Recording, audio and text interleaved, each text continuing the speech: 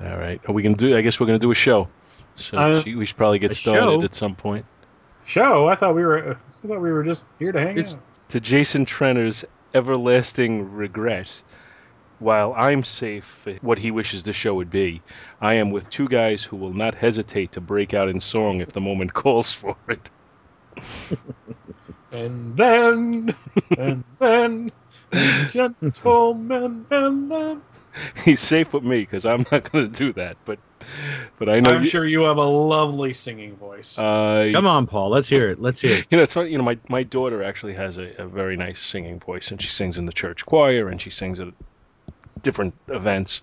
And if we're even in the car and I sing along with a song, she just looks at me and shakes her head. No, no, don't, don't do that, You, Dad. you need to stop that, and you need to stop that right now.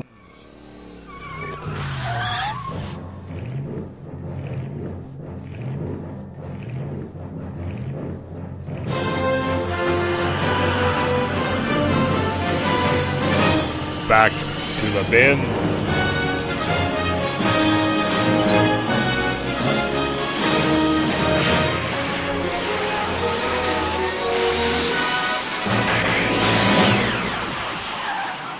Hey, everybody, and welcome to Back to the Bins. I am Paul Spataro, and I am joined by my very good friend, Dr. William Robinson, Good evening. and dragging out of retirement from the Back to the Bins group, Michael Bailey. I was on the side of the road. It was kind of pathetic. We'll He, podcast for food. he was In a van down by the river. he was hanging out with last year's winners, Whitman, Price, and Haddad. Bill, you know the reference? Yes, I do. Running Man. Okay. I was afraid that one might get lost. Like our previous winners, Whitman, Price, and Haddad. You remember them? Whitman, Price, and Haddad. There they are, and at this very moment, they're basking under the Maui sun. Their debt to society paid in full. It almost went by me for a second. I'm like, wait. Oh. My go-to with Arnold will always be, "My name is Freeze. Learn it well, for it's the chilling sound of your doom." We'll be through for a goddamn contract because I'm going to take it and stuff it down your throat and break your goddamn spine. Oh, what a crap movie! I It's fun, but it's it's crap. I mean, it can be yes, both. yes. It's not one that I would ever argue is a good movie by any stretch of the imagination. But it's Come so on, it had Mick Fleetwood in it. yes, it did, and Making Star Trek references. and Frank's and was it Frank Weasel Zappa's son, Zappa. Dweezil Zappa? Mm-hmm. But yeah, I But mean, not but it's just Motorhead. to me, it's fun stupidity. I mean, it's based on a Richard Bachman novel, and it's Very very actually, different novel if you ever read it. yeah. I've Yeah. read a lot of Stephen King, which is odd because I'm a terrible geek, which I don't know if is really well known. I mean, I've never read any of the Harry Potter books or anything like that. But my sister was, yeah, my sister was quite into Stephen King growing up, so I would every once in a while pick up, one of the novels she had lying around. It's where I learned to hate the Stanley Kubrick Shining movie hmm because I liked the book so much better than the movie. But she never got any of the Richard Bachman books, so I never read it. But for what it was supposed to be, which was a science fiction action movie, it hits all the right beats. It's just watching it now, it's not something that I would kind of seek out. The book is much more closely tied to what you see in Hunger Games. There's no supervillains in the book. The main guy isn't Arnold Schwarzenegger by any stretch of the imagination. It's much more of a. It's kind of like a let you loose in the city, and everyone's trying to find you. So it's like the Hunger Games meets Escape from New York, basically. Yeah. That's probably an apt description for it. Yeah, well, anytime you involve Arnold, things are going to change. I listened to this very entertaining interview with Jeff Loeb over on Word Balloon years ago, where he talked about the genesis of Commando. And the original idea for Commando was that it was going to be an ex-Mossad agent who comes out of retirement to save his daughter, played by Gene Simmons. But they Okay. uh, but they decided against that. And then his next idea, after seeing the movie 48 Hours, was let's have a guy like Nick Nolte in 48 Hours. Not Nick Nolte, but a character like that. A guy who's out of shape, who's kind of, has left the life behind, for his family. And then the idea becomes not, when is he going to save his daughter, but, is he going to be able to? And then they cast Arnold. And as he said, when is he going to save his daughter? It's an 83-minute movie, about 81 minutes of the film. And ever since that movie, I can't meet somebody named Jenny without thinking Jenny. It's Jenny is now Jenny. instead of a J spelled with a CH. Yeah, apparently Alyssa Milano still hears that to this day. Wakes up in a cold sweat at night. She was on Who's the Boss for like 8 years, but people still talk about Jenny. Or Embrace of the Vampire. The thank you to all the teenage boys who watched Who's the Boss in the 80s. We appreciate your patronage. Here are her boobs.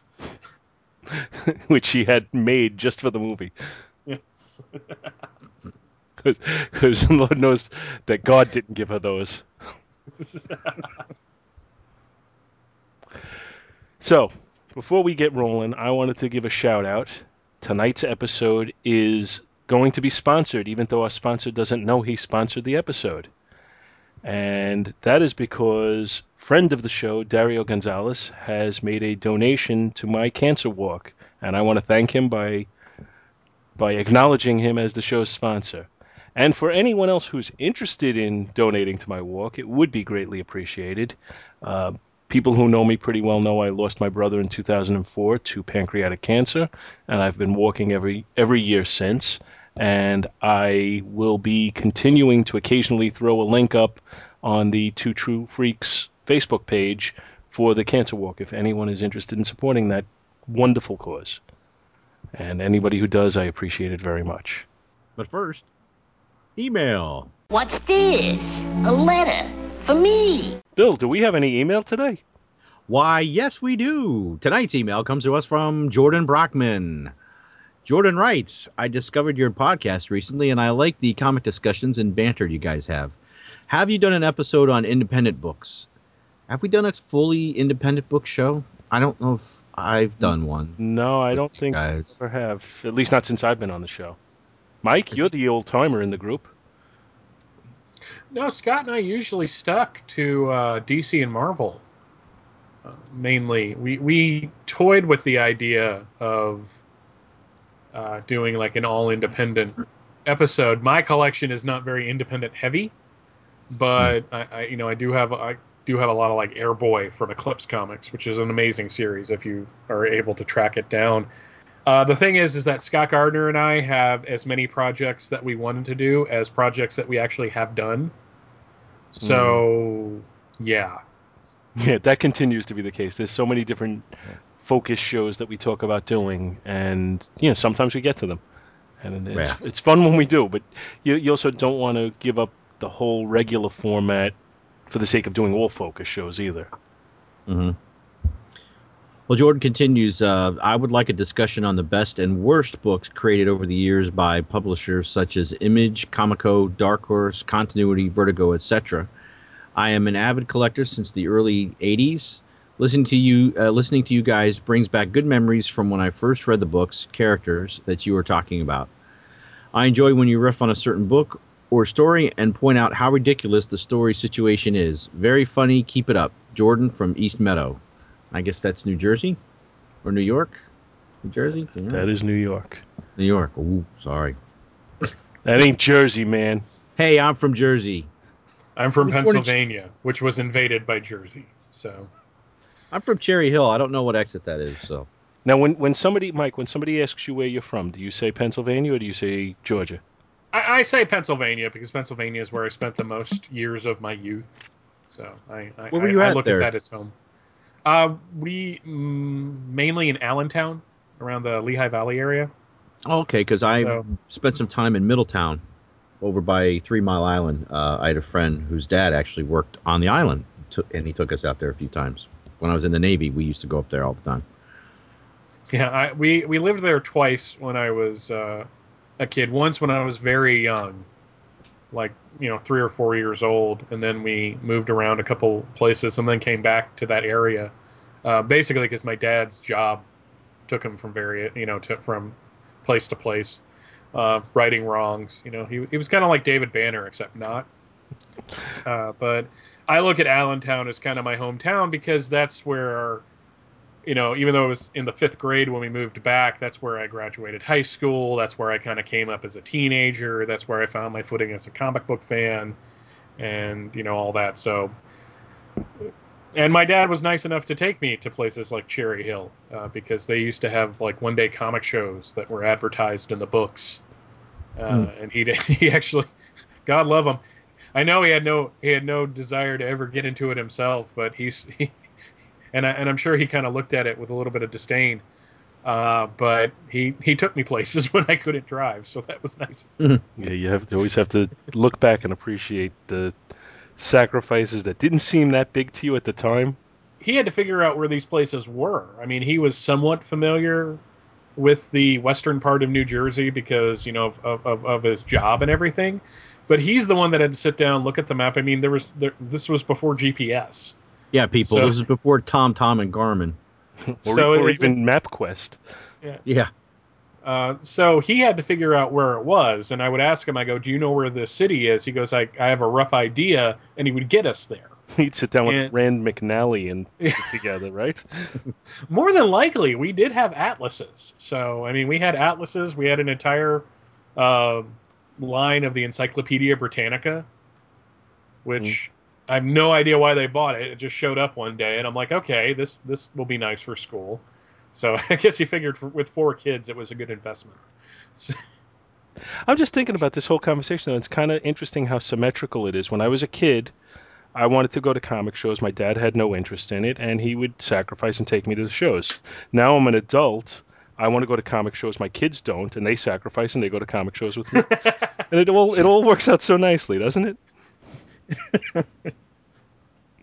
well, I'm sure you take them places you have no real desire to go to. So You would think, and yet no. Disney.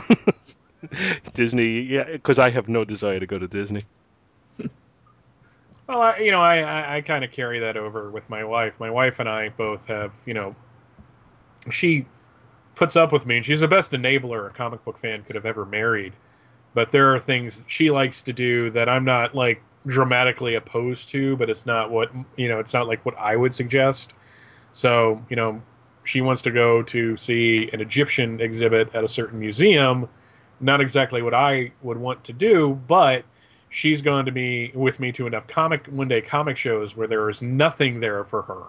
That I can learn for a day. For my wife. Does your wife listen to us? No, that's why I'm talking now. So go ahead. Let it all off your chest. Go ahead. No one will ever hear. No, I don't trust. Oh, look, what does this CD show up in the mail for? Play this. You'll get nothing out of me, Spataro. Nothing. It'll be addressed to Jenny Robinson. Jenny. Yes, Jennifer is my wife's name. It'll come in with a picture of all. It strikes me that we could actually Bill and I could like create like a really fun little thing where we're talking to our wives and put in intercuts. He can put in the Jenny, and I could put in Christian Bale yelling Rachel, and Dark Knight. That'll be a show that everybody will just flock to. You never know, because it's always the ones that just that you don't put any effort into and just do something kind of goofy that everyone remembers, but the ones that you slave over for hours and think about every note of music and every cut you make, that everyone's just like, hey, that was pretty good. I'm gonna go get something to eat. Well, that was pretty good. What do you mean? That was not too long ago when I finally figured out how to edit shows. The first show I edited, I kind of went crazy with putting a bunch of clips in, and I became Scott's criticism for your Get Over Your Ass and Make a Podcast show when he started talking about and then it's not a morning drive time radio show. You don't have to put all these clips in. He was talking about me. but that's okay. I liked it. Hey, I had fun. So, and Shift don't judge. hey, if I'd had more time with Avengers Spotlight 1, there would have been more clips in that too. I can't. And so far, since I started editing them, and I know it goes against the rule of the show because the rule of the show is it's supposed to be a generally non-edited show, but I can't help myself. I keep throwing clips in. All I know is I made myself sound wonderful. And Because that recording was pretty bad. all right. So now let's go to a promo, and when we get back, we'll go to our books. Yeah, play it. Come on. Yeah, play it loud. Play it loud. And now, it's time to sit back and enjoy the Two True Freaks Internet Radio Broadcast. Illogic, foolish emotions, a constant irritant. Then transfer out, freak! Two! You belong in a circus. Right next to the dog-faced boy. True! I have come here to chew bubblegum and kick ass. And I'm all out of bubblegum.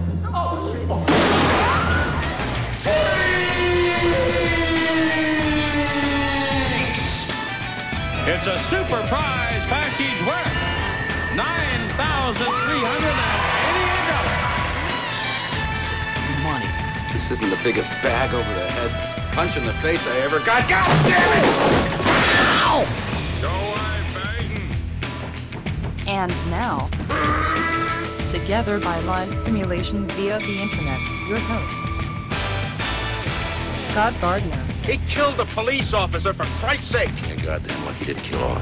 And Chris Honeywell. Keep away! Keep away from me!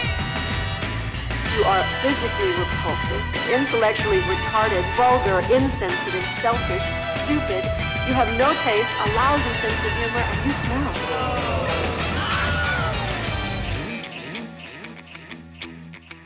So you're looking at me? Yeah, because she thought you're some kind of freak. Now, come on, let's go. She likes me, eh? No way. Shut up, you freak! Julia Shoe. I said shut up! It's a madhouse! A madhouse! TwoTrueFreaks.com. So today, Mike, you have our Marvel? Yes, I do. I have a classic from shortly before I was born. I've always... a couple years ago... Stop depressing me, please. I'm not doing it on purpose. A couple years ago, I picked up very cheap on eBay the entire Jack Kirby run of Captain America. And I got it specifically because I saw that it was a cheap lot, and I didn't want to pay $75 for the omnibus.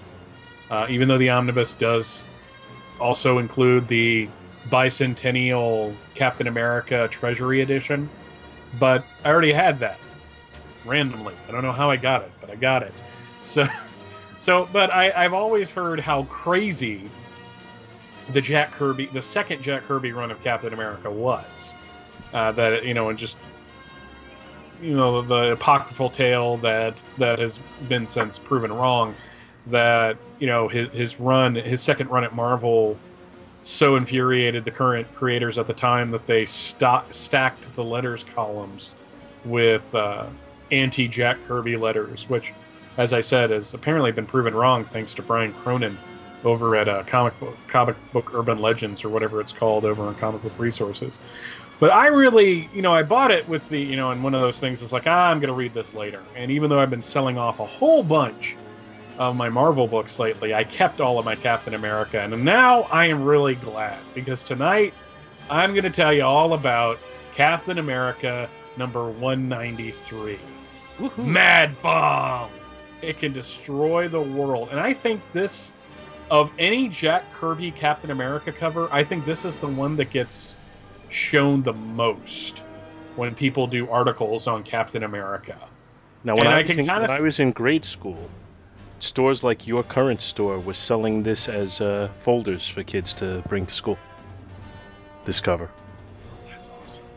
And I can kind of see why, because it's a great cover. It has Captain America coming at you in the background Falcon is being chased by an angry mob. The city is in flames. I mean, you know, you got to think that when you open this book that it's going to be the most world-ending story ever.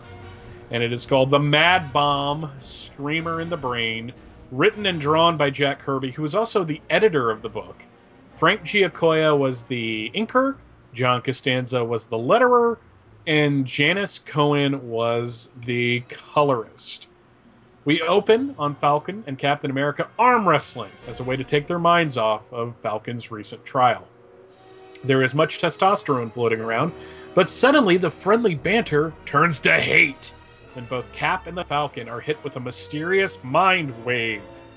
The guys calm down in a hurry, but Layla, who's Falcon's friend, who I'm not familiar with, I will admit, is hit with the mind wave next and grabs a knife.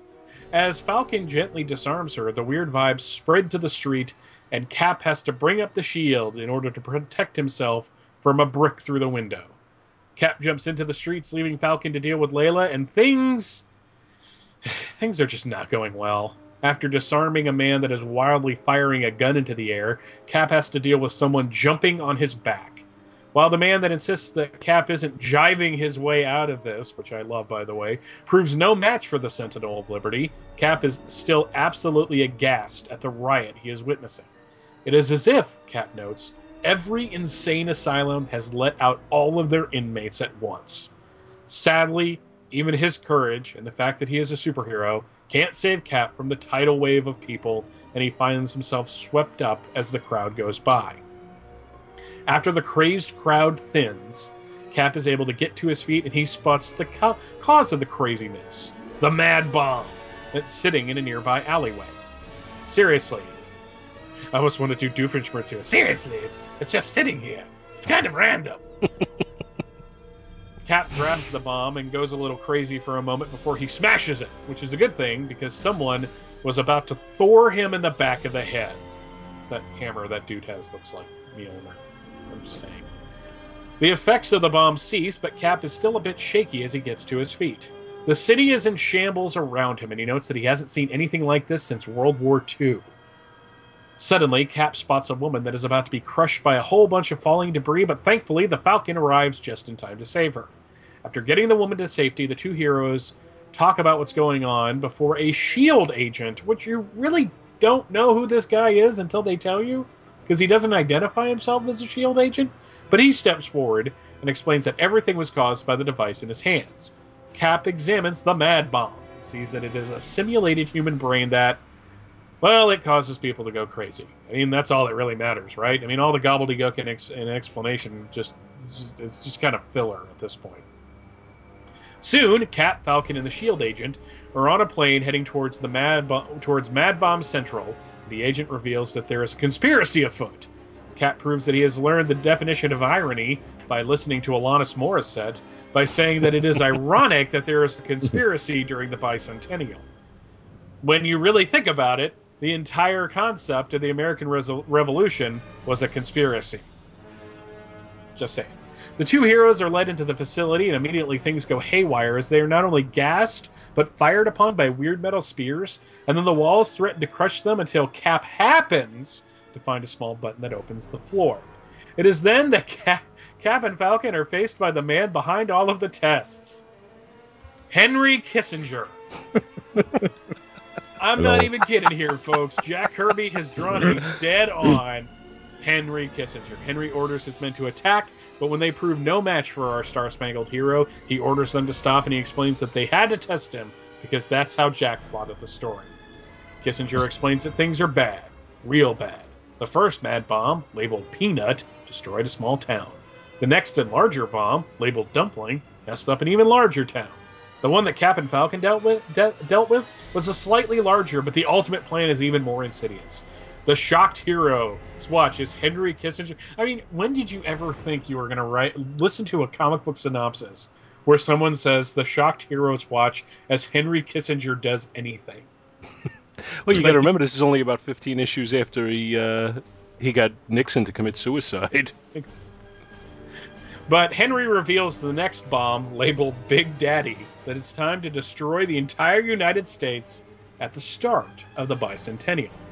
And it will happen unless Cap and the Falcon can find him and stop him, or die in the process. Now, I know what you're thinking. And oh, no, you don't. And as Andrew Leyland and Magnum PI would say, and you're right, but Mike, that sounds batshit crazy. And you're right. But you know what? Oh, you do know what I'm thinking. This was the most fun I have had reading a comic in a long time. And I really now want to read the rest of the second Jack Kirby run. Because if it's half as crazy as this, it's going to be one of the most fun rides ever. I absolutely loved this book. Not in a, I think it's the best example of Captain America ever, because it's crazy. But man, just on a pure visceral level, it's a lot of fun. And I gotta say, I really like the artwork throughout the entire issue. Jack really, he pulls out all the stops throughout the entire 20 some odd pages of this story. And, not only does Captain America look awesome, in my opinion, but everybody on the street as they're attacking him looks great. And then there's this beautiful splash page of the entire city in flames around him. And all these people lying on the ground, and they are messed up. I just absolutely loved this book. It's crazy. It's weird. And it seems like Jack's kind of making it up as he goes along. But at the same time, that's part of the charm with it. Because the point of this is not to tell an intricate Captain America story. It's an action romp, and he really doesn't shy away from that. I think things start to get just maybe a little bit off the rails when Henry Kissinger shows up. But again... Nah. What the hell? Henry Kissinger, really? I mean, and he even has him talking with the accent. Yeah. Right. But now, gentlemen, you just listen. Time grows short while our agents search to the enemy. Not bad. I can do a fair Henry Kissinger. No, I just, I don't really have anything specific because it's all so crazy, but I just liked it. I mean, did you read this when it first came out, Paul? Yes, I did.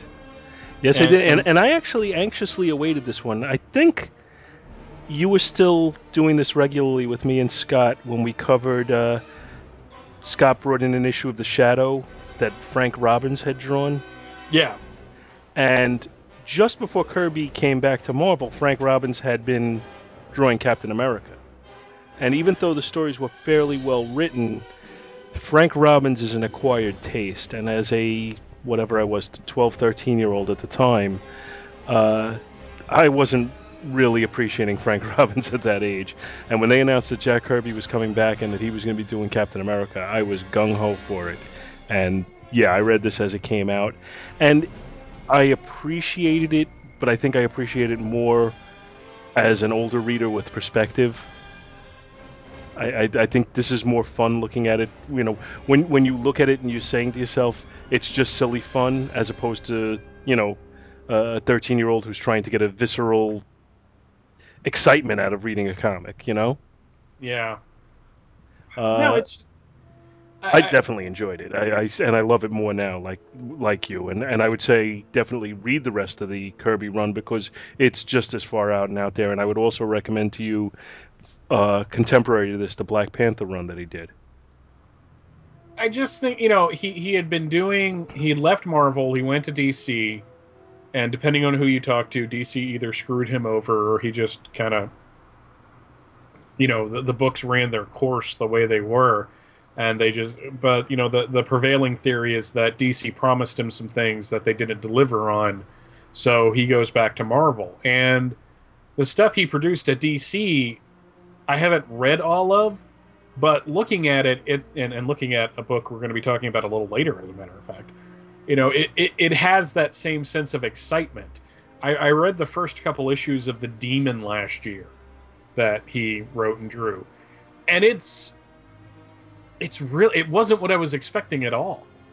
I mean, it was just, again, he seems to be writing things as if he's making it up as he goes along. Mm-hmm. But that's just, I mean, it's not like a, Robert Kaniger story, which is, seriously making up as they go along. but it seems like he is just more concerned with the visuals and the way to tell the story that way. And going with that theory and sticking to it, there's a lot of people who look constipated throughout the entire issue. But at the same time, why have Cap walk into a room when he can jump into a room, And I will always, some of my favorite Kirby stories ever are Cap stories where the action just pops off the page. And, he does a good job with the Falcon, who I really don't have an opinion on one way. I've never really... It's not like I dislike the character, but I've never really been like, ooh, the Falcon, I need to read more of this. So I don't know if that makes sense or anything. But what's an interesting aspect of the whole Falcon thing is just before this, there was a pretty well-written, again, it was Frank Robbins, and you have to have an appreciation for that art, but a pretty well-written story about how the Falcon was actually a plant by the Red Skull, that he had been a kind of a bad guy in Harlem, and that when the Red Skull had the Cosmic Cube back in issue 117, when the Falcon was originally introduced, he had planted him there, and something happened and he triggered the reversion back to him being a bad guy. Snap Wilson. And he became Snap Wilson.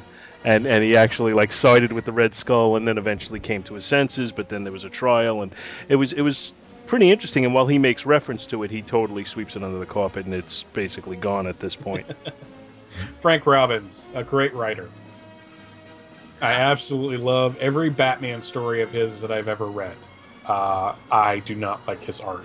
Most people I speak to don't, and I understand that. There's just something about how everybody looks weightless in his pictures that I find enticing and attractive from an art point of view.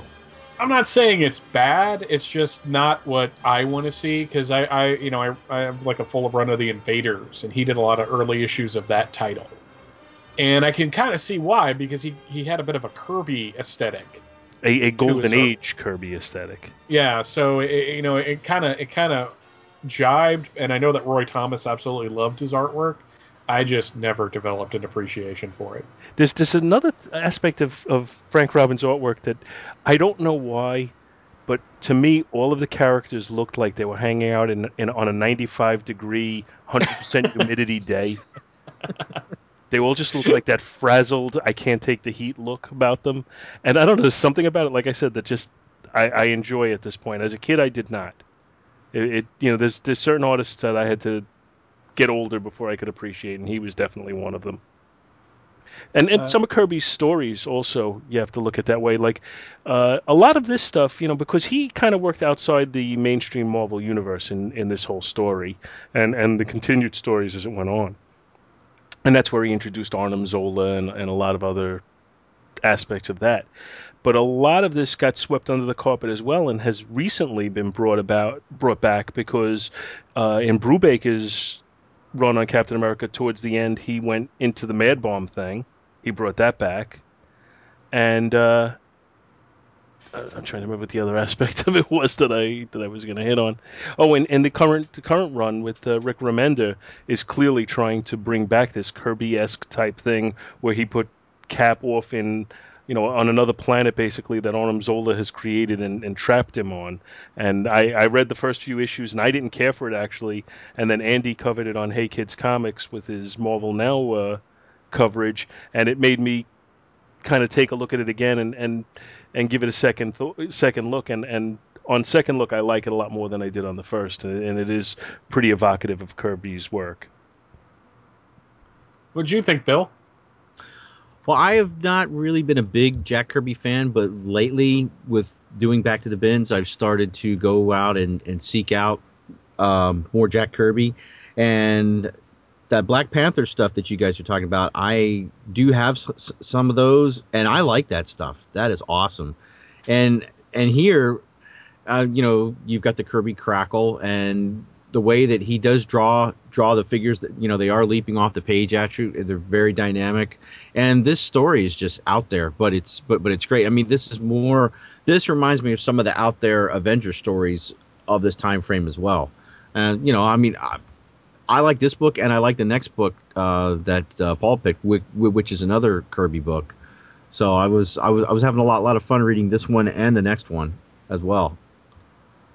I know I don't have as much to say as you guys did on this. That's all right. You have what you have. Yeah, I was never a big Captain America reader. I read it more towards the mid 80s to the 90s, and I've never really gone back and read a lot of the 70s. So this is another gray area for me that I'm learning about and getting caught up on. I mean, it's kind of funny though, because in my experience with Captain America, who's one of my favorite Marvel characters, one of my favorite superheroes in general, is that he is really one of these characters that goes in waves. Like there'll be like a ton of great stories, and then like a dearth of kind of mediocre to bad stories. Like right around the time that John Byrne and Roger Stern took over the title, right before they came on, it was a little meh. And then they do this spectacular run of Captain America, which I cannot recommend highly enough. And then after that, there's like six or so issues of fill-ins and stuff until J.M. DeMatteis takes over. And then you have another really solid run of Captain America where he goes into the future and meets Deathlock, and you have these great Mike Zeck covers that are just brilliant. And then after they leave until Mark Gruenwald takes over, it meanders again. Gruenwald comes on and immediately starts doing, I wouldn't want to call them theme issues, but he creates characters that are supposed to represent different aspects of America in the 80s. Like, what was that guy? Madcap was basically the, anarchy. And then John Walker is introduced, and he is patriotism gone wrong and all that. Was it Flag Smasher in there too? Yes, he represented, no nationalities and all that. And so he does some like pretty decent stories, but then he does the whole Captain America quits and John Walker becomes Captain America, and you have like a year and a half of really great stories, to the point where Steve Rogers wasn't in like 3 or 4 issues, but you're still so engaged with what Gruenwald's doing that it's not that you don't mind, but you don't really notice. And then he comes back, and then after that, it was kind of crap until Ron Lim took over as artist. Where did Capwolf come in? That was in the early 400s. So that was, yeah. Gruenwald, and I will not speak ill of him because, one, he's not with us anymore, and that seems kind of rude. And two, I just don't have it in me tonight. But Gruenwald's run on Cap was really hot and cold. When it was good, it was great. And when it was bad, it was almost unreadable. And I hate to say that, but it's just like, he told like several really solid Captain America stories, but then the others weren't as good. And I know he had a love for the character, but still. I don't think that's, disrespectful or speaking ill of the dead. The fact that the guy passed away, I certainly have sympathy for that. And, but the quality of the story is what the quality is. It's either good or it's not good. And, it doesn't matter whether he's with us or not. If it was a great story, then that holds up as well. There is a brief mention in the Bullpen's Bulletin about the Fantastic Four radio show that was playing at the time. Yes. And it has a full list of radio stations. 2 notes about this. One, they get the Allentown, Bethlehem, Easton one wrong by calling it Caston, which bugs me because that's the Lehigh Valley, Allentown, Bethlehem, and Easton. But also, I suspect Paul has. Bill, have you ever heard this show? I have. Not sure. Okay. You ever want to hear Bill Murray as the Human Torch? Listen to this show. Yeah. And it's not it's not like you can't tell it's Bill Murray. It almost sounds like Bill Murray from Caddyshack. Yes. I remember like in the first episode or the first issue of the Fantastic Four. I mean, they basically, they were true to the original show. But I remember like, there's the scene when he's talking about the hot rods and they cut to that with Bill Murray. And he's like, guys, what I told you about me with the cars. And it's like, my God, Cinderella story. It's like it's freaking Carl Spangler from Caddyshack. They are available for download on the internet, and I believe legitimately available, not Really, I'm glad that they got a legit release, because for a while there they did it. They're interesting basically because they kind of just read the first 10 issues of the Fantastic Four. It's just a fascinating experiment in the mid 70s, and it's like Bill Murray right before Saturday Night Live took off. Or I think it was before Saturday Night Live. Period. Yeah, because he was he part of the he was in the second original. He was in the original crew on Saturday Night Live, but he replaced Chevy Chase, so he wasn't on the first season. That's really weird to consider. I never knew that. Well, there we go. I'm happy to give you one tidbit that you did not know already. But that's all I got on this. It was seriously, track it down, read it. It's just, do not go in expecting that it's going to change your life or that it's going to be the quintessential Captain America story. Just go in knowing, one, if you get the original issue, there is a Hostess ad with Spider-Man. Where somebody kidnaps Aunt May and doesn't kill her, thus proving they are useless to me as crooks. And at the end of the ad, Aunt May serves Peter irradiated Twinkies because they're kind of glowing. But whatevs. But I mean, seriously, what other Captain America story is Henry Kissinger just going to show up? And are there members of our audience who even know who Henry Kissinger is? I think his reputation is still good enough that most people would remember him from back then. A couple of little points in this one. The scene when the guy comes up and gotcha man, you ain't jiving your way out of this one. The guy's got hair, but he's wearing a pork pie hat and he's got a Van Dyke, and he gives me the vibe of Bryan Cranston from Breaking Bad. And I obviously it's 40 years before that, but that's still what it made me think of. The S.H.I.E.L.D. agent, they don't tell you who he is, but the way he's dressed, how could he be anything but a S.H.I.E.L.D. agent? With his fedora and his dark glasses. Clearly a government agent just walking up. And yes. the last note I had was that I like the fact that when they walk in on Henry Kissinger, he's looking at his watch like, it's about time you guys got here. Well, Tokyo so long.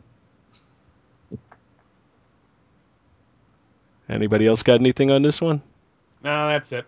All right, I guess we'll shift to our DC issue now, which is mine. And I did this independent of Mike, so we didn't say, hey, let's do a Kirby show, but we managed to do a Kirby show. Because I picked Kamandi number 29 from May of 1975. And it's got a 25-cent cover price. The cover on it is kind of oddly compartmentalized.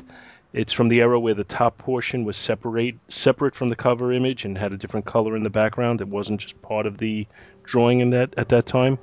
And the cover declares that when the great disaster had destroyed all else, his name was still alive, the Legend. And from Mike's Amazing World, I did confirm I already knew that the cover was drawn by Jack Kirby, but I confirmed that it was inked by D. Bruce Berry, who I am not otherwise familiar with. The cover shows Kamandi and an ape fighting over a fire pit on the right side of the cover, and on the left side, they have a stone wall, and Superman's costume is hanging. And I can't imagine how any 12-year-old in 1975 could have passed up on this book if they saw that cover. I don't really remember seeing it back then, but I know I would have been all over it. The story is edited, written, and drawn by Jack Kirby. It's inked and lettered by D. Bruce Berry. And it's credited as having been from an idea suggested by Steve Sherman. And the story starts off by telling us, where do myths and legends come from? Facts lost in antiquity remain alive through the ages in forms which grow stranger with the passing years. In the wake of the great disaster, such a thing has happened. The past has refused to bury someone familiar to us all. Ask Kamandi, the last boy on Earth. Chapter 1 of the story is titled The Mighty One, and the splash page shows Kamandi and Ben Boxer looking skyward and seeing an airborne ape streaking across the sky. The second and third pages, as was Kirby's norm in his DC run, is a very big splash page, and we could see that Kamandi and Ben Boxer are looking at a stone wall which has a vague art image of Superman on it, not really too clear, so you couldn't make out exactly who it is. And it's got kind of a cartoon form retelling of his history and his legend. And all they call him in that is the Mighty One. They don't call him Superman. Commandy and Ben are approached by a group of apes who are declaring that Ben, who wears an odd red costume that looks like it has an image of a sperm moving across the chest, they call him the Mighty. They say he's the Mighty One, and Ben starts to balk, but Commandy says to let the apes talk. At that, we go to Chapter 2, The Legend, and it opens with Ben being attacked by a gorilla named Zuma, who says that he cannot be the Mighty One. The two of them fight, but are stopped by an elder ape, who basically says that their rules require that he prove that he is the Mighty One, and we see that they have a catapult that the gorillas use to help them start to fly, and that's what they saw at the beginning when they saw that ape streaking across the sky, and they're letting one shoot off at that moment, and as he's going, he yells, "Up, up, and away," and he soars off until, well, gravity takes hold, and, well, we all know where that'll go. With that over, they begin to refocus on Ben, who shows how he has a secret identity by using his power to transform into a steel alloy, and that convinces some of the apes, but not Zuma. At that, we move on to Chapter 3 of our story, which is called Deceive or Die, and it gives us Ben's next trial, where they have a giant boulder that he has to move, and they call the giant boulder the Daily Planet, and Zuma quickly says that he'll move it, and he kind of jumps ahead, but he can't move it. Then Ben starts to push on it, and he's not able to move it, but what he does is he uses his feet to kind of dig a rut around it, and then allows the boulder to roll into that rut on the unstable ground that he created, so he gets credit for having moved it. And Zuma declares that he still isn't convinced and stirs up the other apes into demanding one more test. The next test is supposed to be faster than a speeding bullet, and they open fire on him with a Gatling gun, which brings us to Chapter 4, Save the Supersuit. So Ben is on the ground because the bullets bounced off of his steel skin, but the elder ape declares that he evaded the rain of bullets and that he has basically won that competition to show that he is the Mighty One. At this point, Ben goes back to his human form, and the elder ape brings them to the vault of the supersuit, where Zuma attacks Ben and tries to grab Superman's suit, which is hanging inside. Commandy attacks Zuma, and they battle, which ends when Zuma falls to a grisly fate inside of a fiery pit.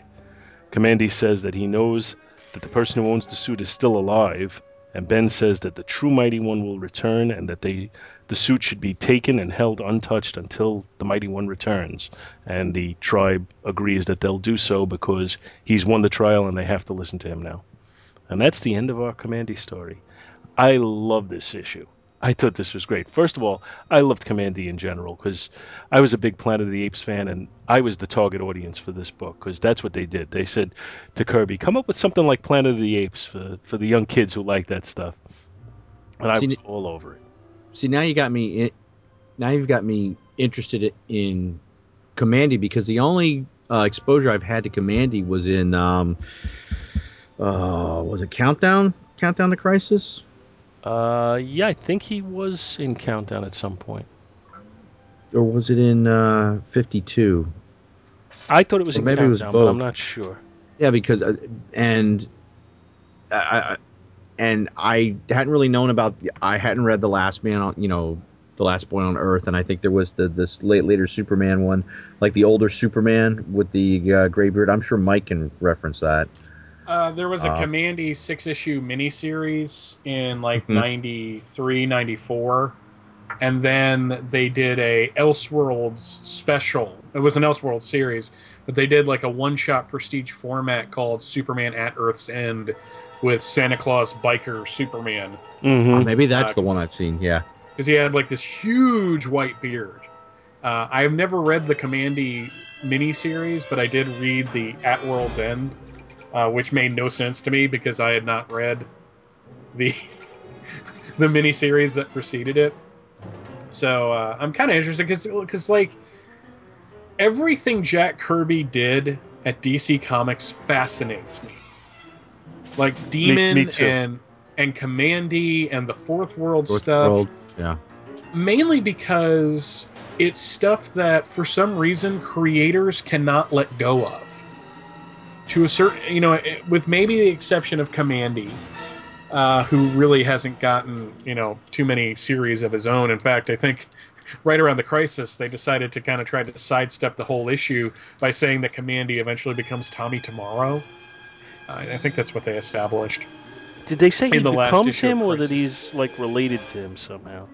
Well, there was something, I think. What was it in the build up to 52, where they were talking about that they were going into the Command D bunker. Yeah, that was the whole thing Morrison came up with, that Palmiotti and Gray wrote that Battle for Bloodhaven miniseries, and that was the end of it, where they went into Command D, and that kind of led into Final Crisis a little bit as well. Michael Leyland could probably chart that course a little more than my adult mind can at this Michael, point. we're calling out to you to do that now. But no, I just save us, save just the old whole man. idea. This is going to sound really weird. My main exposure to Commandy was in the Superboy title from the late '90s, because when Tom Grummett and Carl Kessel came back to that series, they threw Superboy into a Commandy type world, where he was the last boy on Earth, and all of the anthropomorphic creatures were around him and stuff. So it's just such an awesome idea that I don't know if I would be disappointed in the result of reading the books, but part of me really wants to find out. Well, the thing about these Kirby books, and I mean it's true for the book that you covered, it's true for this too, is they're silly, and they're not, like, on their face they're not that deep, but when you start looking at them, they really, really are deep, and there's a lot there. There's a lot under the surface, and I think that's why writers can't let it go, because there's just so much there that they think, there's so much to mine. Yeah, I mean, I really have to dig out my Fourth World books, because I have an entire run of both New Gods and Forever People at this point, and I think there's a raw power to it that can't be denied. You can sit there and not like the specifics of it, but it's hard to argue with the sheer just drama of the whole thing. He amped everything up to 11. Didn't always make sense. Dialogue wasn't always perfect, but God love him for trying. I would love to have seen, and it's the kind of thing, you have one reality, and you're never going to have two, obviously, because we don't live in the world with the Watcher. But I would love to see what the Fourth World stuff would have been like if it had been Lee and Kirby doing it. And you had Lee to kind of ground it just a little bit. See, the thing is that I don't want Stan Lee anywhere near the DC universe. No. Because... certainly not at this point in his life. Well, yeah, I mean... No, beyond that, it's just like when they did that whole Stan Lee... Oh yeah, Stan Lee presents Superman, or but even Stan that was the retired Stan Lee. I'm not talking about that. I'm talking about Stan Lee of 1970 when this stuff was coming out, or 71. I would love to have seen what he would have done with what Kirby was handing him. It would have been interesting, but I don't think you can capture that lightning twice. Because as much as all of the stuff they did together, was a varying degree of good and bad, I don't think anything will ever top their run on Fantastic Four. No, but I think in many ways a lot of that Fourth World stuff has that same depth that the Fantastic Four did. I mean, think about the worlds that Kirby created, with the Negative Zone and Galactus and the Inhumans and all this stuff that he brought in there. And I always felt, when people try to give credit to one over the other, I think it's silly, because I think that it was the team that did it. I mean, Kirby had this incredible imagination, and then Lee could just come up with backstories and explanations for it all that all made sense and helped it to fall together. And I think that's where the Fourth World sometimes fails, is it's just so complex and it wasn't organized in any way. It was just thrown out there, and you needed somebody to have it make sense. Yeah, he probably would have definitely benefited for somebody coming in and, giving him a little, giving the dialogue at least, a good looking over. But at the same time, then you wouldn't have what resulted in it. And I honestly think that outside of using Darkseid as a bad guy every once in a while, I don't know, and I can't say this for sure because I haven't read all the series. I don't know if anybody can, they keep trying to bring these ideas back, and I don't know if you can really do that because it seems so specific to the time and place. And again, these creators just can't seem to let it go. Yeah, because they I think they see the potential and for the most part they fail to realize it, but they keep trying because they see that it's there. I mean, some of these characters are just awesome. But I absolutely. Go ahead, Mike. Just real quick, I absolutely loved this issue. I didn't know what we were getting into, but just the idea that they were flinging these people in this giant catapult and they'd yell up and away.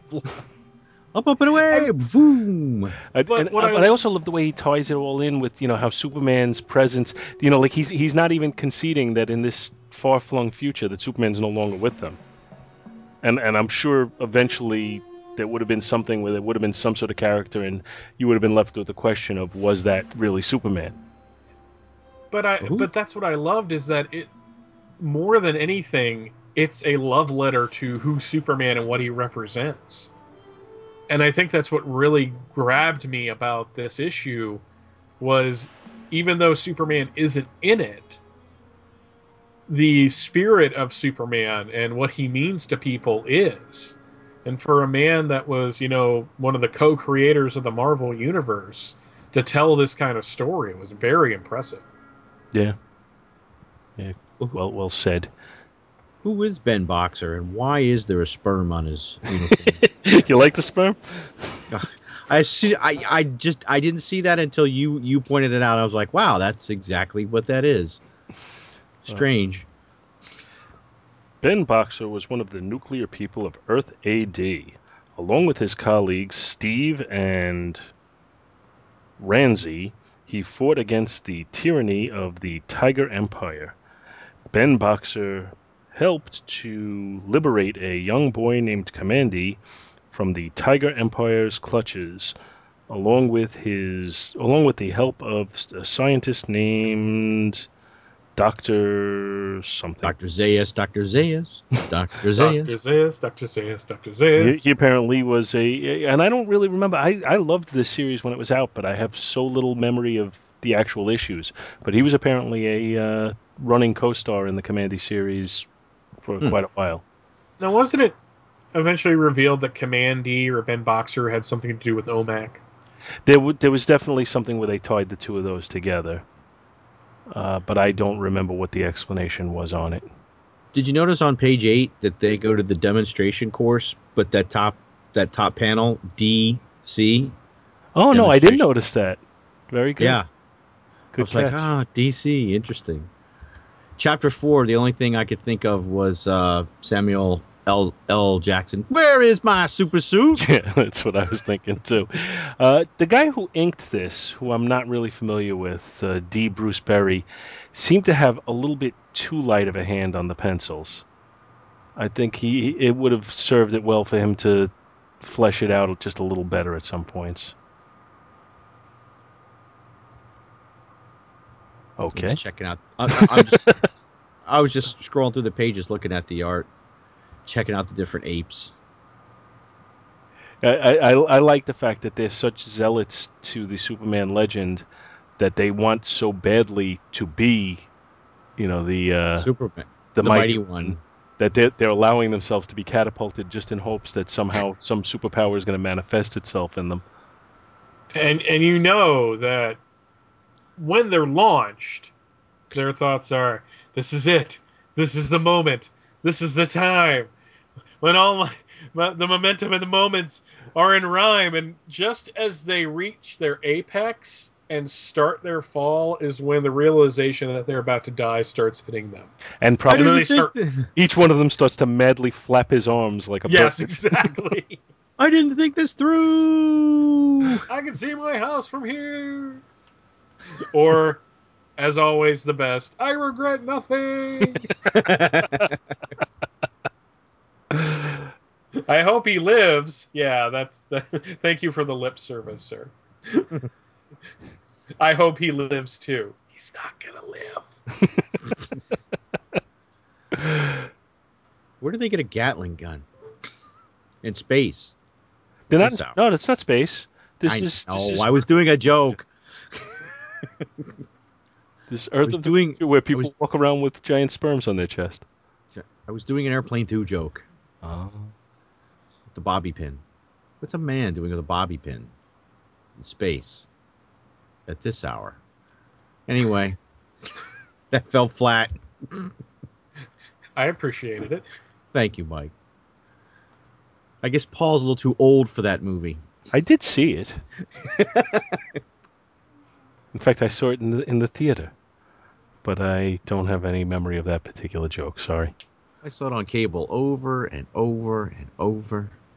I just remember William Shatner saying, "Isn't irony ironic?" That's the only thing I remember in that movie, because it just did not live up to the level of the first one. We should have him talk to Stephen Lacey about that. They can have a long discussion. All right.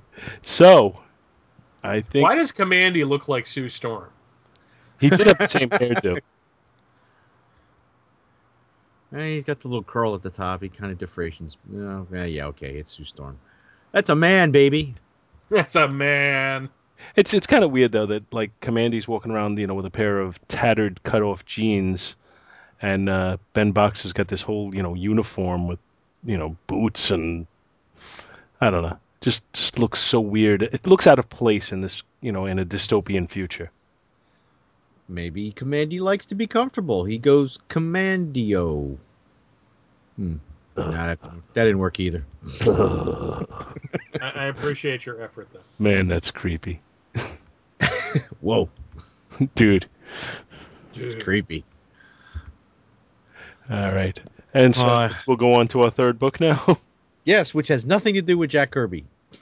Well, however, you first told me what you were picking, for some reason I thought of Devil Dinosaur, so in my mind I said Kirby. That would have been beautiful. Wow. But instead I picked something that, not even knowing that Mike was going to be on the show, it kind of ties into one of our discussions, our many discussions of Turok. Because Turok Dinosaur Hunter, most overprinted comic ever. But instead, we have Dinosaurs for Hire. This is Tom Mason's Dinosaurs for Hire, Volume 2, Number 7, from August 1993. This was put out by Malibu Comics, cover price of $250. And now, for anyone who doesn't, I picked this comic totally at random, so I did a little back history just to read up on it. Dinosaurs for Hire was a satire book created by Tom Mason. The characters in the book are actually aliens who resemble smaller versions of Earth dinosaurs. We have a character named Archie, which is a T-Rex who likes to dress like the Terminator. We have Lorenzo, which is a Triceratops who wears a Hawaiian shirt. We have a one-eyed Stegosaurus, whose name is Reese, and he is the heavy weapons expert. And we have a pterodactyl named Cyrano. And they crash to Earth, and they decide to become mercenaries. Now, this was created by Tom Mason. Volume 1 was published by Eternity Comics in 1988, and it was later published again in 1993 by Malibu, which had acquired Eternity. Have either of you guys read any of the Dinosaur for Hire stuff? No? No, but I'm kind of fascinated with what Malibu was putting out around this time, and the ads in this book kind of remind me of things like The Protectors and The Ferret and X-Mutants, which actually got its own video game at one point. Well, there was also a Dinosaurs for Hire video game. Really? It was on the wiki page. So, our issue here... I like that. Sorry, Not that I remember it, but it was on the wiki page. So I'm going to... That is a source for all information, though. Well, that's where I got most of this information. Okay, we have on our cover, we have Tourette, Hunter O' Dinosaurs. And it's obviously we have a parody of Turok. And Turret is getting ready to shoot Archie with an arrow. So our actual book title is Tourette's Syndrome. Creator-writer Tom Mason, pencils Leonard Kirk. Inker is Tur Pallet. I don't know if that's someone's actual name or an anagram or someone's other trick or play of words. Letterer is Tom Eldridge. Editor is Roland Mann. And we open up to Cyrano the pterodactyl is conversing with Dracula, I guess. Like I said, this is the first issue I've read of this title, so I'm not really sure why Dracula is there. But it does make me think of Werewolves of London because his hair is perfect. Perfect. He's got Paul Spataro hair. Werewolves of London. And that's for you, Jason Trenna. Which we haven't got any emails, buddy. Come on. He's probably mad at us for sticking him with the spam theme song. Maybe he didn't like my my Christopher Walken reading of his email. Anyway, Cyrano asks Drac, can he smell all the blood rushing to his head since he's hanging upside down? Drac tells him, hey, I like you, Cyrano, if only your blood weren't so cold. We switch to the skyline of Manhattan, where a lone figure jumps along the rooftops. To me, his inner monologues sound a lot like Paul Spataro doing Gary Cooper. Cue Paul Spataro. All right, I gotta hold on. Hold it! In the city of Manhattan, I hunt the night. I have moved from my jungle home to this concrete jungle. But a jungle is a jungle. It doesn't matter where it is on the map. As long as I have my... as long as I've got my tomahawk, my bow, and my knife. My name is Turret. And I am taking back the night. Taking back the night indeed. Sheesh, what a stupid slogan. What moron thought that up? We leave Tourette for now and find the dinos for hire gathered around Reese, the one-eyed heavy weapons specialist, while he is being given a shot by the professor. Professor who? Professor Hottie, that's who. Also, it should be noted here that needles make Drac queasy, which is a bit strange for a vampire. But anyway, so the professor's Ultra Growback Serum, aptly named, causes a new arm to grow out of Reese's arm, where recently, I guess in the previous issue, he had lost it hunting the ghost that they are currently trying to hunt in this hotel. Reese asks if they can just give him back the old one, and Archie, the T-Rex, tells him, nah, we already gave it to the dog. In an alley somewhere in the city, we are given a description that this could be the first page of any number of lame Marvel comics. So obviously, there's not a lot of love for the competition, or at least some nice poking at them. Which is ironic, since Marvel eventually acquired them. Yes. I don't think it was too many years. I think it was, about 97, 98 when they started having all the crossovers with Rune and the Avengers and Ultra Force and all that. So, yeah. But I think they acquired them for their coloring process, didn't they? Yeah, that's the story that I've heard. Yeah. So, a helpless female turns out to be not so helpless as she kicks the crap out of her three attackers. The mysterious Turret congratulates her on her winning against the odds. She tells him her defense classes finally paid off and she doesn't need the help of any superhero. And after all, and with a nice little gentle pat on his shoulder, she is quickly rewarded with an arrow to the gut. Tourette tells her, oh, this would be your cue, Paul. Yes, you do need the help of superheroes. The world needs the help of superheroes. Because I'm a supervillain. I am Turret, Hunter O' Dinosaurs. Heh, heh, heh. Yeah. Cut back to the dinos. As a gentleman named Weinstock bursts in screaming at them to get out there and stop the ghost that's been haunting the hotel that they're in. Drac grabs Weinstock by the throat and whines that it's too bad that there's never enough blood in these little guys like him.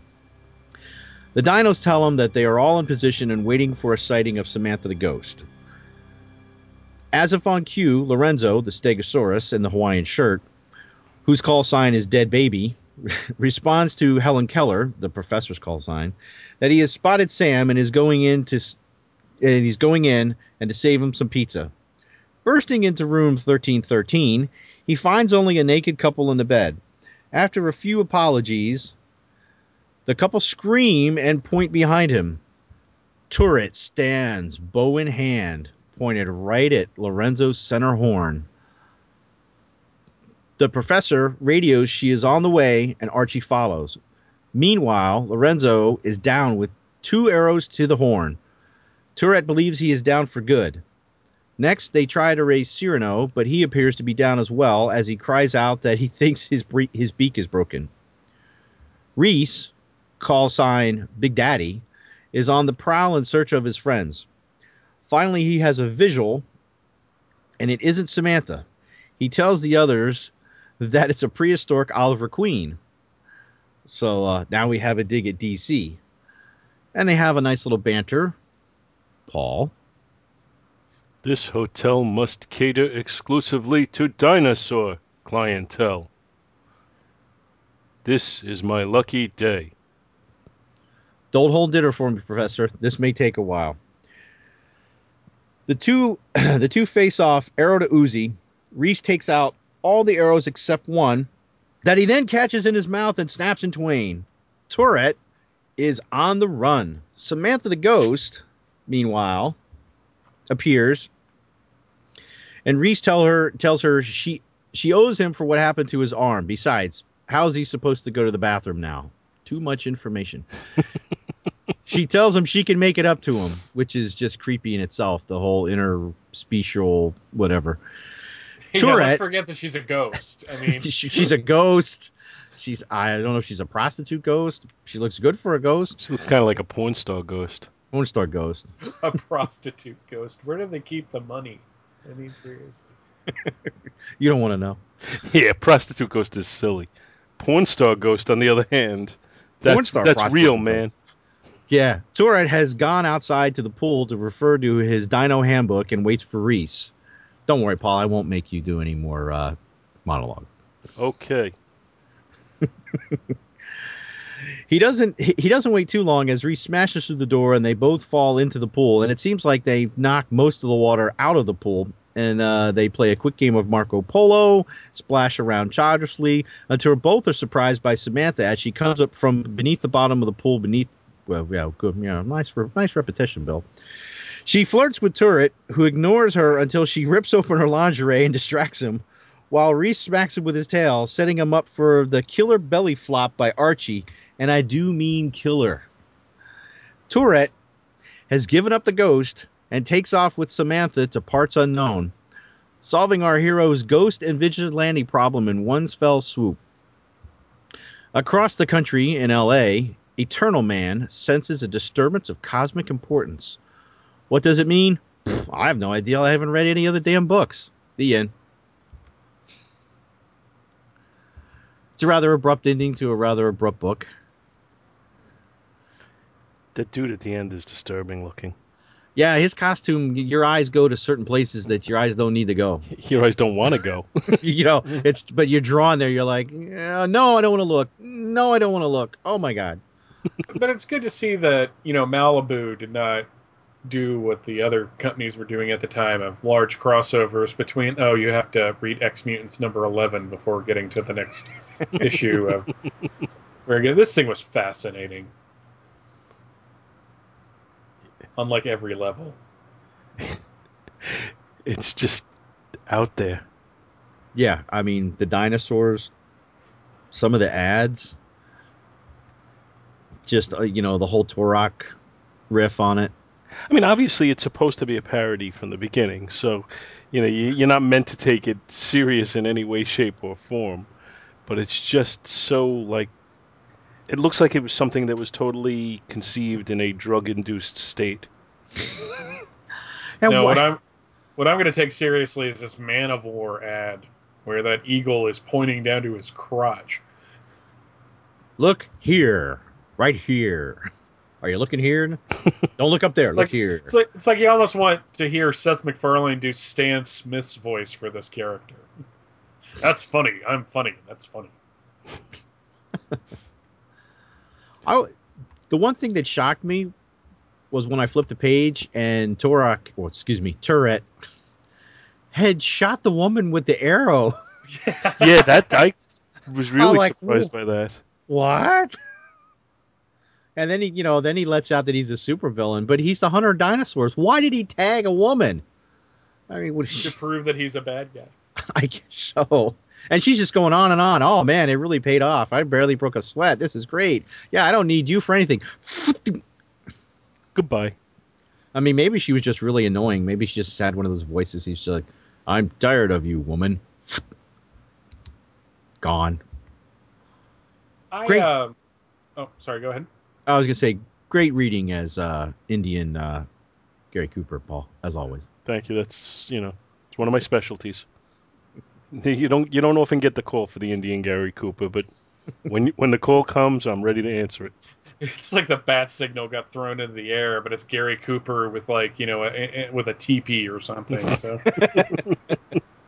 I want to know why Dracula's in this, or if that is Drac, or what's going on with this. So I'm gonna have to go back and read some of the other ones. It's piqued my interest. Well, that's one of the things. I mean, we've talked about in the past too. Is one of the things I look at with every one of these issues is, do they make you want to read more? And I think that's been the case on all three of the books we picked tonight. That if there's enough there to make you want to see more of it and figure out exactly what's going on or what's going to happen. I mean, how did a half-naked ghost cause a Stegosaurus's arm to be cut off? And these are the things I'm going to be up half the night thinking about. And who is the professor, and why is she so hot? Mike, come to bed. No, you don't understand. There's a Stegosaurus and there's a ghost, and somehow she caused his arm to fall off. I have to know why. But Mike, you have a wife in here. But there's a Stegosaurus, honey. You don't understand. I have four thoughts on this book. One, it was interesting to see Leonard Kirk's early work because I became kind of a fan of his. Didn't he do X-Men 2099? Or was that I don't know. I came to know him during Supergirl, during Peter David's Supergirl run, and then he drew the last part of the JSA book before Infinite Crisis, and I just loved his style.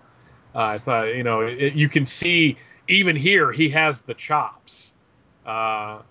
This book is definitely 90s, and I mean that in every way possible, though I do appreciate the fact that they, as Bill said, they kind of have a callback to 80s Marvel gangs, because there's a dude with a mohawk.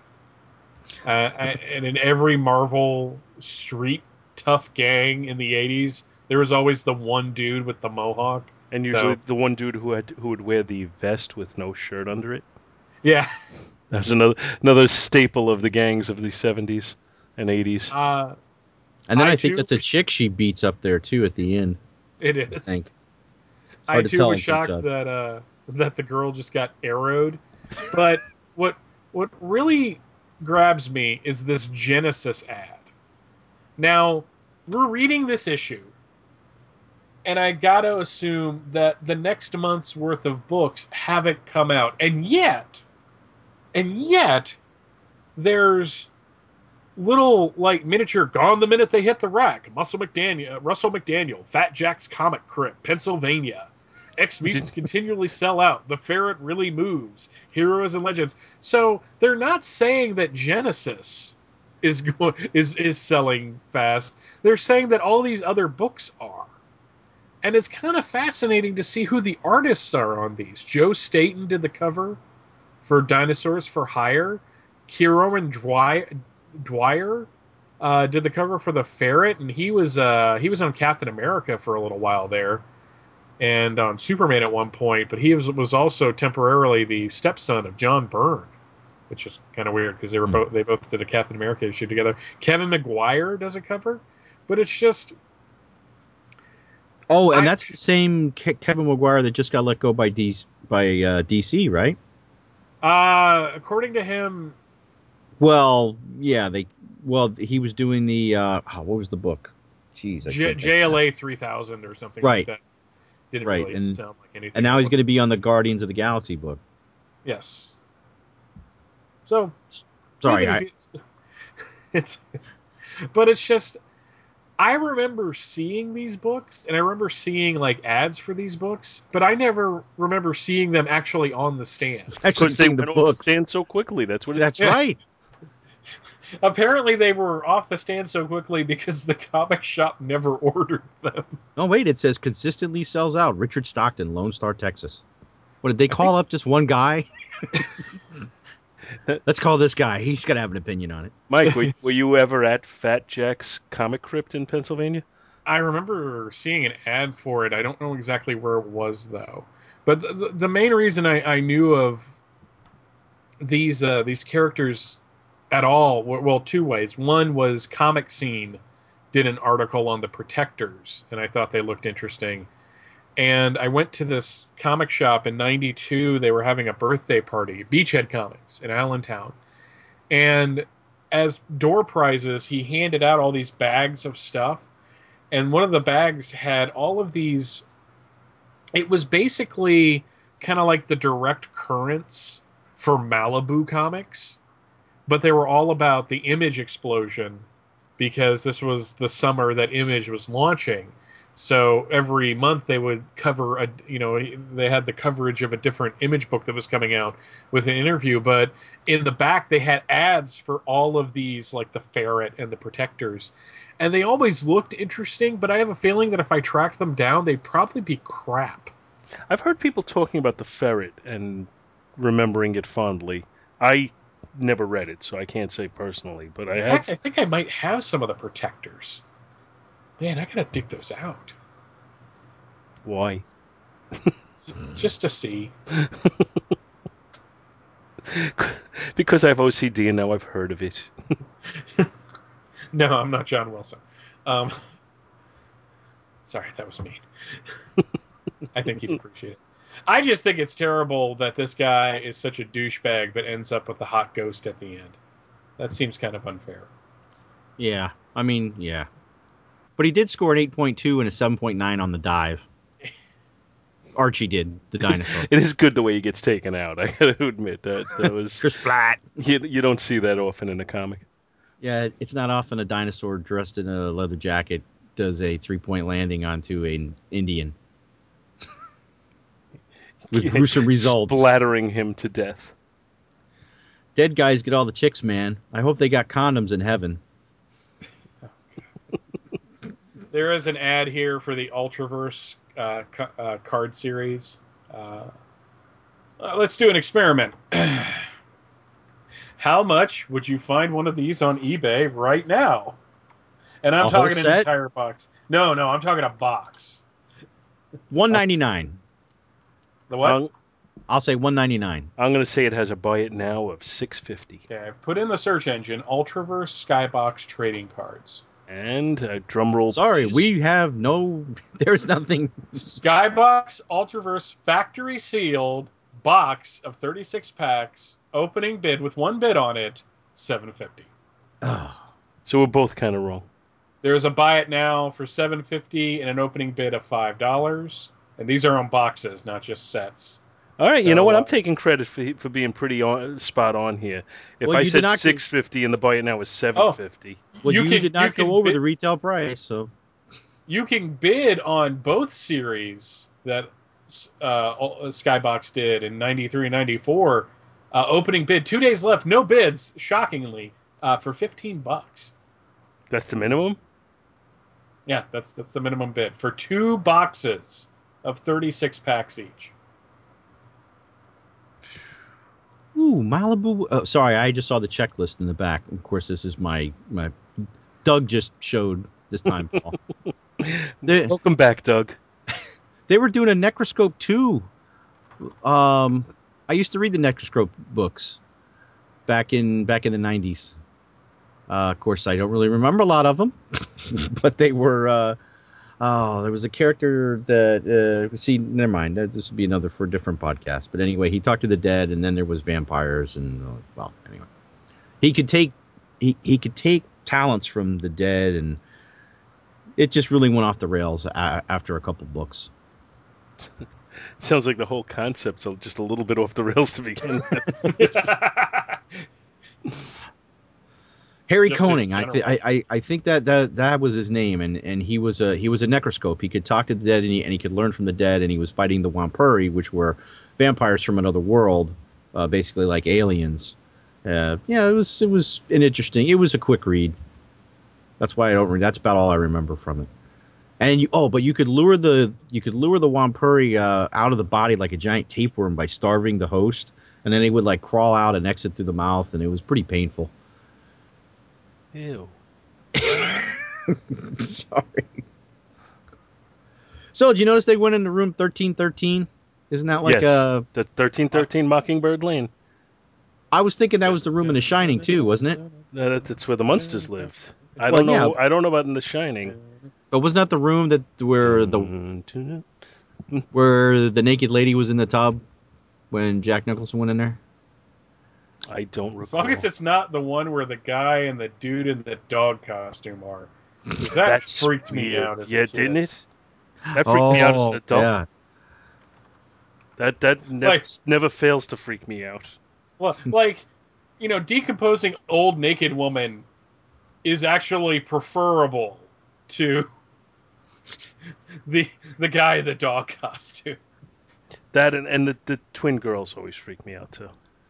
Yeah, I know I've talked about this before, but the hotel that hosts the one-day comic book show that I'll go to occasionally, it's at the same hotel every time, and once you go through this very modern lobby, with a really nice restaurant, and there's a Starbucks, and there's these really great places to sit down, you go into it's like you enter a time warp and go into a hotel hallway from the 70s, and every time I walk into it, I expect to see two little girls sitting at the end of it going, "Come buy comics with us, Michael. We'll read them forever and ever and ever." And then they're dead on the floor. Probably because I killed them because they freaked me out so much.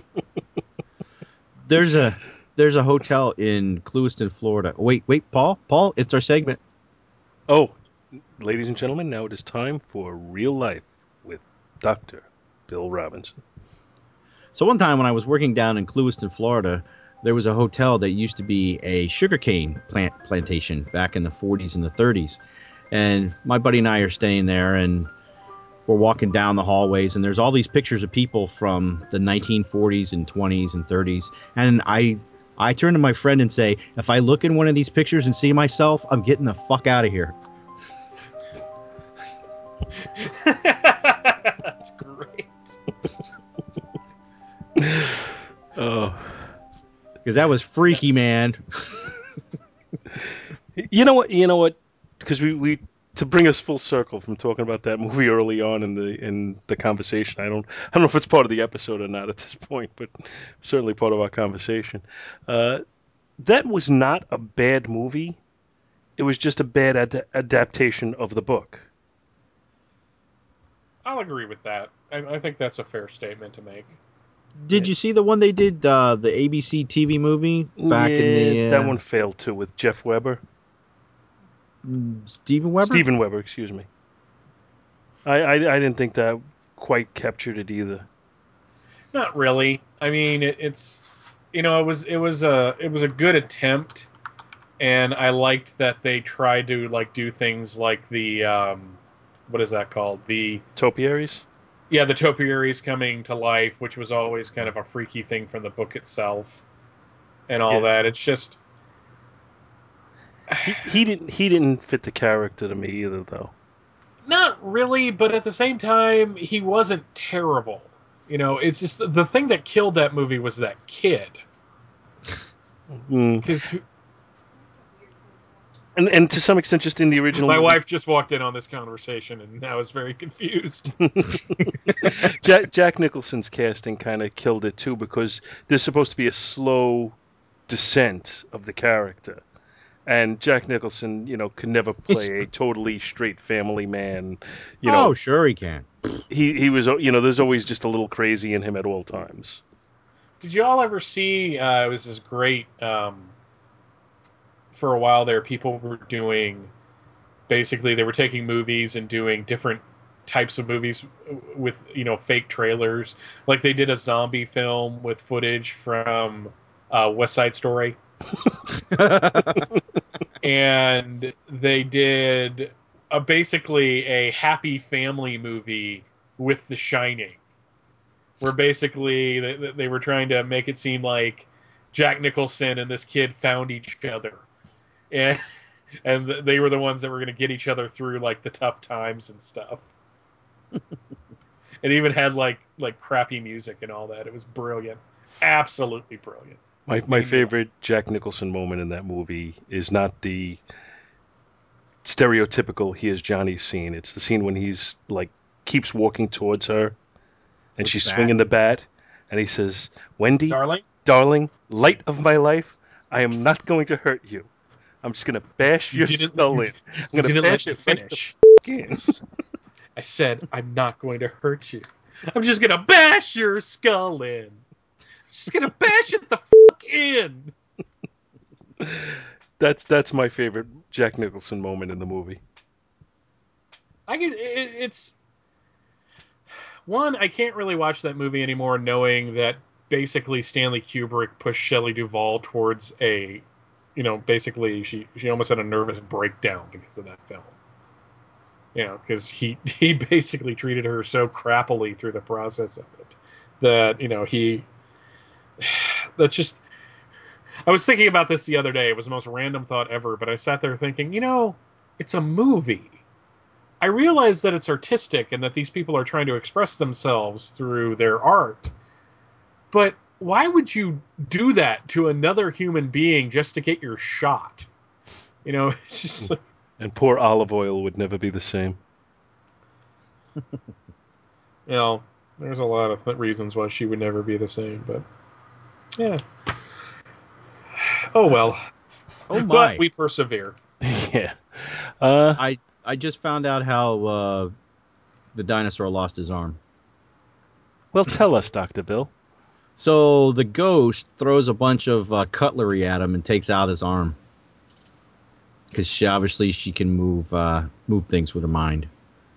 So yeah, she threw like a whole drawer of cutlery, and splotch was the sound effect that took off his arm. We should have covered this issue. Yeah, there's a lot of almost nudity in here. The cornerstone of any good comic. All right, I think we're about out of gas here. About a gas. I don't know what you're talking. Yeah, that's the last thing we want to do is put somebody. As far as I know. Stop! Oh God, my wife and the dog are teaming up on me. Go get him, Rachel. They just said, "Go get him, Rachel." So you were being cheered on. Okay. No. Good for her. Say swear to me. Oh, you think that's going to protect you? Thank you so much for listening to our show, and we hope you'll join us each and every week for more good old-fashioned comic book back issue awesomeness.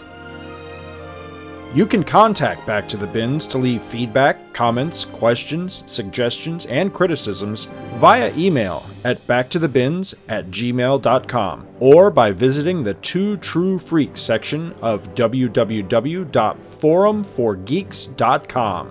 Back to the Bins is produced in association with the Two True Freaks podcast, which you may find at www.twotruefreaks.com. and is a registered trademark of DiManzo Corps of Milan, Italy. All rights reserved. Back to the Bins is a proud member of both the League of Comic Book Podcasts, which you may find at comicbooknoise.com/league, and also the Comics Podcast Network, which you may find at comicspodcasts.com. Take a moment to stop by their respective sites and support their other fine podcasts, won't you? Thanks, and we'll see you next week.